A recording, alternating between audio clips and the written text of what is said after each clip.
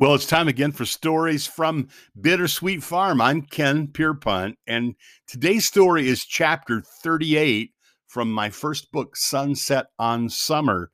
And I call the story Batting a String. What does it take to make you happy? I think happiness depends more on what you do with what you have than it does on what you have. Let me give you an example. Saturday night, I needed the house to be quiet, and 8 children can make a house very noisy. My week had been busy. The weekend was worse. I really needed to have quiet study time. And I didn't want to go down to the church to work. I wanted to stay with the family. So I told them if they wanted me to stay home, they would have to be especially quiet so I could study. And they all agreed. I changed into comfortable clothes, arranged my workplace for undistracted study, and I got down to business on the work. Suddenly, my concentration was broken by a loud, repeated banging sound. Over and over again, whatever was causing the noise seemed to shake the whole house.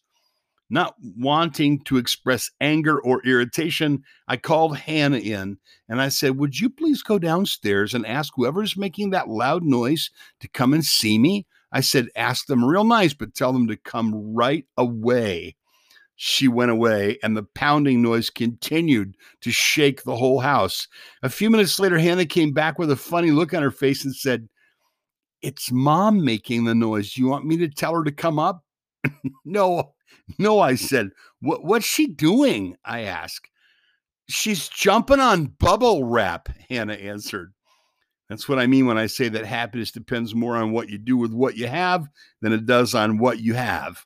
Arranging perfect surroundings and accumulating expensive things will not guarantee satisfaction in life. My wife is a simple woman with a childlike love for life. It doesn't take much to make her happy, or she wouldn't have put up with me for over 2 decades. You just have to get her out to Walmart kind of regular, let her get to the mailbox first, and keep a fresh supply of bubble wrap on hand at all times. Take a lesson from my wife. Don't be so hard to please, and cultivate the ability to find joy in things that are simple, like a boy kicking a can or a kitten batting a string. And that's the story from out on Bittersweet Farm today, where every day is a beautiful day and the little light in the kitchen is always on.